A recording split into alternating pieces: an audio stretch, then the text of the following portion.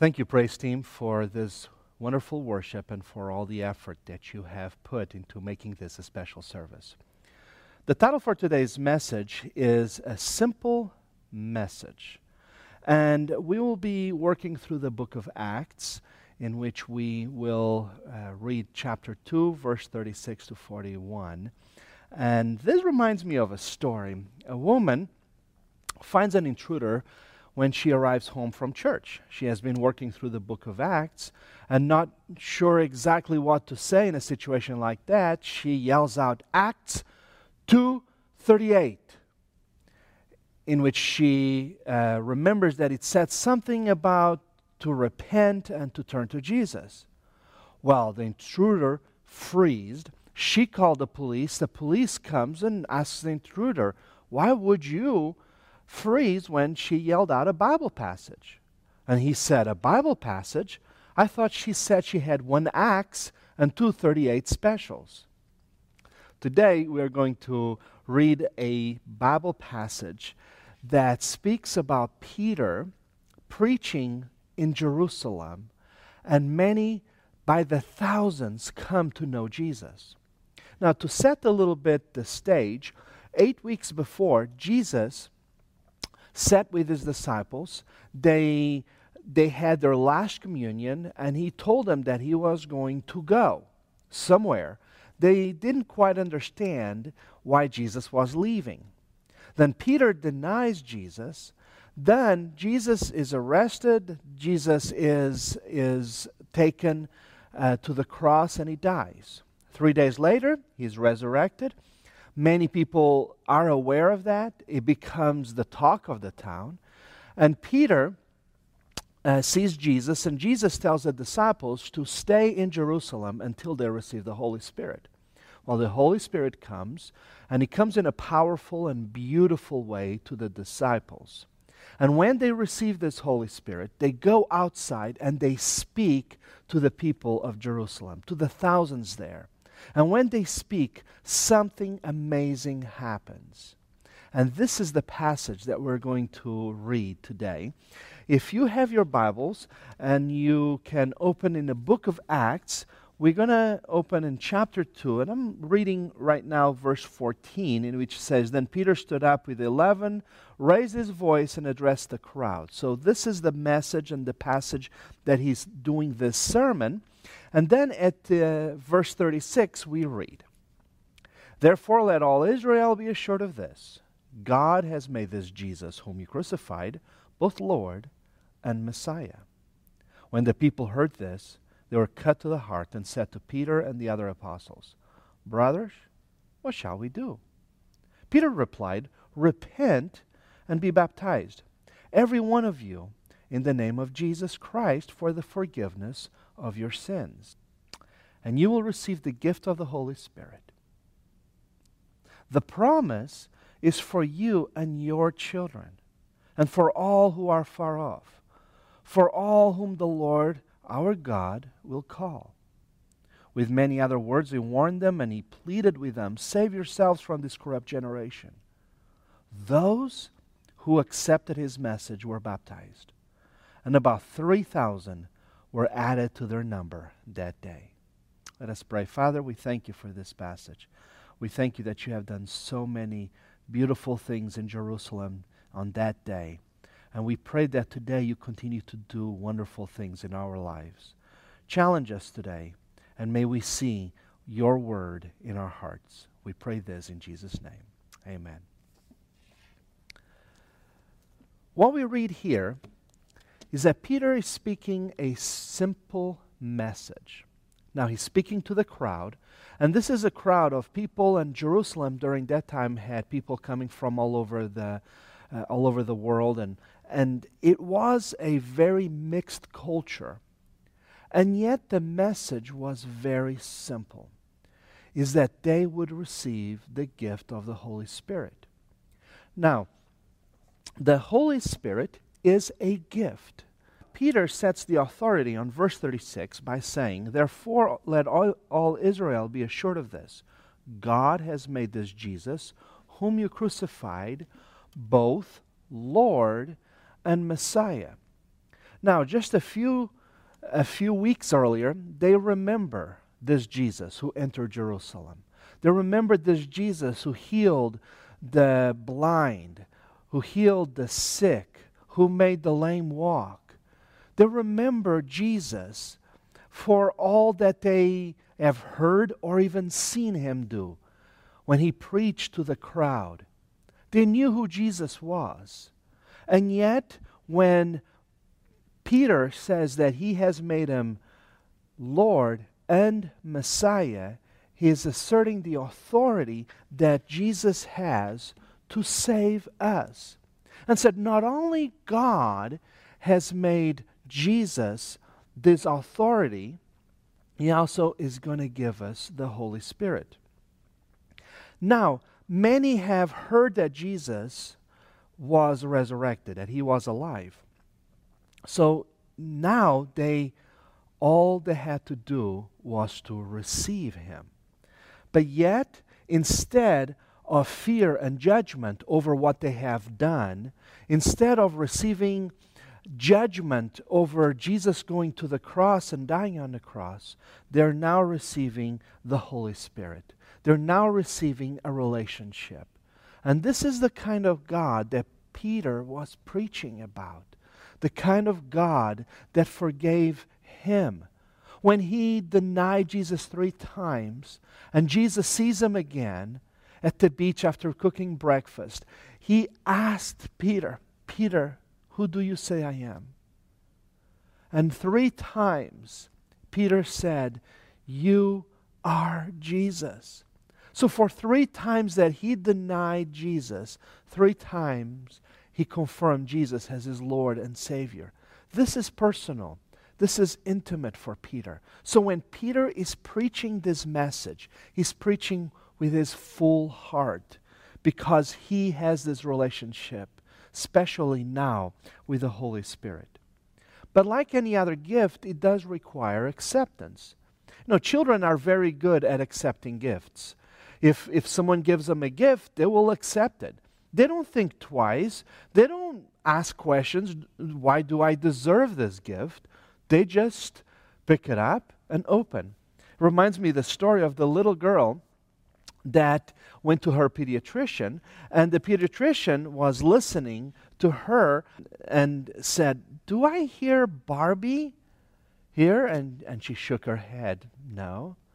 Do I hear Minnie Mouse? And she shook her head and said, no. It's Peppa Pig that I hear. And she goes, no, doctor. You hear Jesus. Jesus is in my heart. I received him in my heart. You see, we adults tend to question gifts, especially when they're too good to be true. And the gift of the Holy Spirit is too good to be true. Now, Peter received that Holy Spirit, and now he's offering that knowledge and the simple message that Jesus is indeed the Son of God. So when children accept gifts, and the Bible tells us that unless we are like a child, we will not enter the kingdom of heaven. So as children accept gifts, we too accept this gift of the Holy Spirit. We too say that the Holy Spirit is something we want. So in verse 37, they turned to Peter and they asked, brothers, what shall we do? What should we do with this message? And then in verse 38, Peter replies, repent and be baptized, every one of you, in the name of Jesus Christ, for the forgiveness of your sins. So what we have to do is to repent and be baptized. It's very simple. It's very simple. Now, this is an action to join the community, to join the family of God, and yet is not doing one or the other. Peter didn't say either you repent or you are baptized. He said you have to do both because both are a relationship. The first one, to repent, is a personal decision. A decision that I am repented of everything that I have done in the past. Is a decision to say that I will not do again the life of sin and the sin that I have done in my past, and from now on, I want to have a new life. And to be baptized is to say that I am a Christian because I believe that Jesus Christ is a part of my life now. And the baptism is a public display of our faith. It's to tell our family that now I am a part of the family. I am a Christian.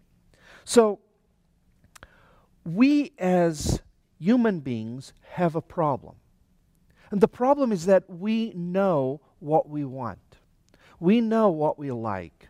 We know what we think, and our opinion is very valuable to us. You know, we believe we can do the best job with our life than anyone else can. We believe that we have all the choices ahead to make for our own life. So to repent and to let God take control of our life makes us vulnerable. And that for many is a problem, because we feel that somehow if we know what to do, that no one else will know better. Now, when we think about our own lives and how much control we have over our lives, we realize that every action we take brings destruction to us. But if we let God take control, He knows what's best for us. He knows how we were created, and He loves us dearly. So to repent is to change our priorities, is to change ourselves, is to change the way we look at the world, is to turn to God, to allow ourselves to be vulnerable, to say that I have sinned, that I am a sinner, and I no longer want to be a sinner. But this passage in verse 39 tells us something very interesting. It tells us that the promise is for you and your children, and for all who are far off, for all whom the Lord our God will call. So this promise is for other generations. This gift of the Holy Spirit is for other generations. It doesn't end with us. It begins with us, so our children get to see what God has done in our lives. And that's why for 2,000 years, there are still Christians, because many have taken this passage to heart, and many have come to Christ because there are many people who are devoted in sharing the gift of the Holy Spirit. Carl was disillusioned with his church. He didn't like to worship anymore. The music wasn't to his liking. The sermon was a little bit boring, so he decided to look for a new church. He finds himself a new church and goes to the pastor and says, I'd like to know more about this particular church. And the pastor offered a membership class. He took the membership class and then contacts the pastor and said, Pastor, I would like to join the church. However, I don't want to be as involved as many of the church are. I just want to come and enjoy the preaching and enjoy the music. I don't want to be involved. And the pastor said, well, Carl, I am so sorry, but I don't believe that our church will be a good fit for you. I'd like you to check out this church. And he gave Carl an address. And Carl, the following Sunday, drove to that church and found a dilapidated building. It was empty. The parking lot had weeds. And there was no one there. And Carl was a little bit confused and called the pastor that afternoon and said, Pastor, I went this morning to that church that you told me about, but there was no one there. He said, well, that church is filled with members that don't want to do anything. That church is filled with members that just want to be there and attend. But for our church to work, everyone needs to have a part in the family of God. And this is what our children are seeing. This is what allows for our generations to see that God is still active in our lives. Now, Peter preached to thousands, and only 3,000 accepted and were baptized on that day. We don't know how many rejected. We don't know how many turned and went back home. We don't know how many decided that Christianity, that Jesus Christ wasn't for them. But we can't take that risk. We have people dying without knowing Jesus Christ, especially during this time now of a pandemic. We have to live a life in accordance to the Scriptures so the next generations get to see how important it is for us to be Christians. Those 3,000 that accepted, they didn't accept a church. They didn't accept membership into a church. They didn't accept a new religion. They didn't even accept a new way of life. What they have accepted is that they were sinners and that they repented from the sin that they have done, and they accepted the gift of the Holy Spirit. That is the simplest message ever spoken. That all we have to do to have Jesus Christ is to repent and to accept the Holy Spirit. So I have a challenge for you this week. Share the Holy Spirit. Now, if you have the Holy Spirit in your life, I want you to let other people know how much God means to you. Tell them about things He has done through this time. Tell them about things that God has done in your life. Share about God's movement in your heart. But if you don't have the Holy Spirit, of course you cannot share something you do not have.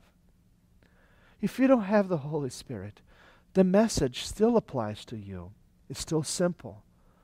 If you want to have the transforming power of God in your life, if you want to live a life that is worth living, then all you have to do is repent and accept the gift of the Holy Spirit. And if you have not, I'd like for you to pray with me. If you are in a place in your life that you want to give your life to Jesus Christ, I want you to pray with me this very simple prayer and ask God to forgive you.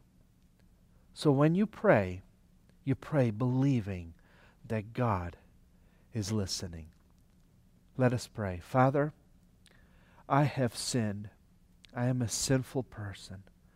But today, I pray that you will forgive. I repent of all my sin. And I want you to come into my life, because without you, I don't want to live anymore. Fill my heart, fill my soul with your presence, that I may know that I am a child of God. I ask this because I believe in Jesus Christ. Amen.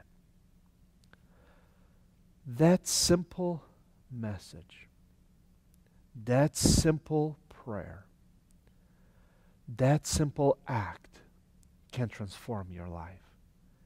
If you have prayed that prayer today, I want you to contact me via the social media. Just leave a note and I'll call you. But don't go without telling someone that you have prayed this prayer of salvation, because it's the most beautiful and most wonderful prayer you could ever do, because now you have received the gift of the Holy Spirit. Amen. I'm going to turn now to our praise team.